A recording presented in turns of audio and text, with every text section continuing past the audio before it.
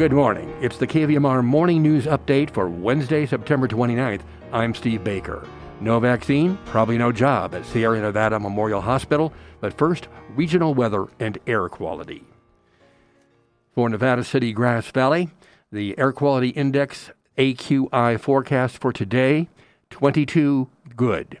Weather today, sunny, high near 75. Tonight, a low of 53. Tomorrow, sunny and 81.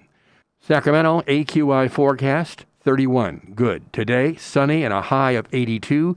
Tonight, low of 53. Tomorrow, 85 and sunny. Truckee, Tahoe, AQI forecast today, 12, good. Today, sunny, high of 63. Tonight, low 20. And Thursday, 68 and sunny. Placerville today, generally sunny and a high of 78. Angels Camp today, 79 and sun, a few clouds. Nevada County Public Health reports 47 new confirmed COVID-19 cases today. Out of 8,375 cases since the start of the pandemic, 669 are active, 19 people are hospitalized. Meanwhile, Nevada County is receiving over $5 million in grants to improve defensible space against wildfires. KVMR's Joyce Miller has the story. The Nevada County Board of Supervisors today passed 2 resolutions accepting grant funding from the Federal Emergency Management Agency designed to provide defensible space assistance to Nevada County residents with disabilities, older adults, and low-income property owners. In 2017 and 2018, the County of Nevada applied for funding for 2 programs that offer defensible space treatment assistance through a cost-share program. The grants will cover 75%, with the homeowners covering 25% of treatment costs. These 2 programs will be divided into 2 phases. In Phase 1, defensible space treatment will take place on 123 properties that have already been identified and approved. Phase 1 will also work to identify about 775 additional eligible properties that will receive defensible space treatment in Phase 2. Federal funding for the 2 programs totals more than $5 million. Dan Miller, chair of the Nevada County Board of Supervisors, said in a statement, "We need to grab every tool we have available to us when it comes to preparing our community for wildfire. These 2 programs and the grant dollars from FEMA are crucial pieces to how we slow the spread of wildfire."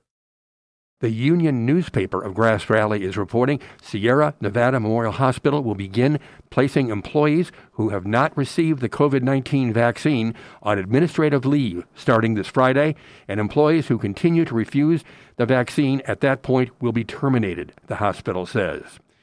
In a statement, spokesperson Yesenia Anderson is saying that Dignity Health is making an effort to ensure that the Grass Valley-based hospital is in compliance with a state order issued last month that requires healthcare workers at most facilities be fully vaccinated by this Thursday. The statement also says the vast majority of our employees have indicated they are already vaccinated or will begin the process. Now, Anderson did not specify how many of the Sierra Nevada Memorial Hospital's employees are currently unvaccinated or have refused to take the vaccine altogether. However, the union reported the hospital's statement made it clear that it would have little patience for such staff members beyond the deadline. Only individuals who had submitted proof of qualification for state-approved exemptions from the vaccine mandate would be allowed to continue being employed at the hospital, and those vaccine-exempt persons will be required to undergo regular COVID-19 testing, Anderson says. Employees with approved exemptions must continue to wear a mask and will undergo regular testing for COVID-19. Employees who continue to decline to be vaccinated will no longer be eligible for employment, the statement reads. Meanwhile, the Associated Press is reporting on hospital staffing shortages. As a statewide vaccine mandate for hospital employees takes effect this week, there is a looming fear that people will choose to quit rather than be vaccinated.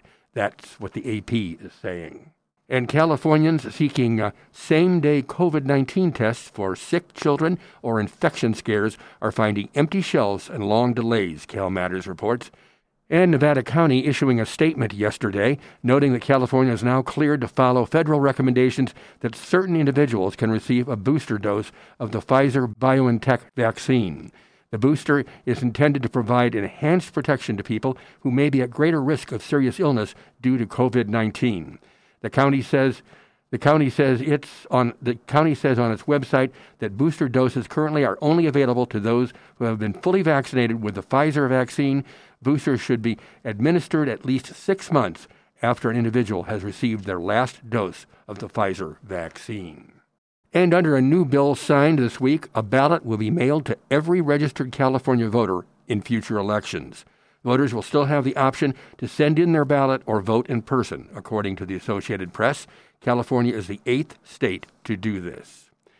And firefighters are still working to contain the Windy Fire, the KNP Complex Fire, and the Fawn Fire, which are encroaching on ancient sequoia forests, that according to the Associated Press. And cabins for the homeless? Well, that's what's happening in San Francisco. The San Francisco Chronicle reporting that the city is building tiny cabins for homeless people. And this of interest, noteworthy facts from the New York Times. There are 15 shows now running on Broadway, which is home to 41 theaters, and each week more arrive. The headline on this story, the biggest winner, a revived Broadway. And birthdays today include the Jerry Lee Lewis, turning 86. Sharing birth dates are Iron Butterfly guitarist Mike Panera, Grand Funk Railroad's Mark Farner, and TV personality Bryant Gumbel. All three are 73 today, while Suzy Roach of the Roaches turns 65. Now stay tuned for great music and more of the Wednesday Morning Show with Lynn Heinz.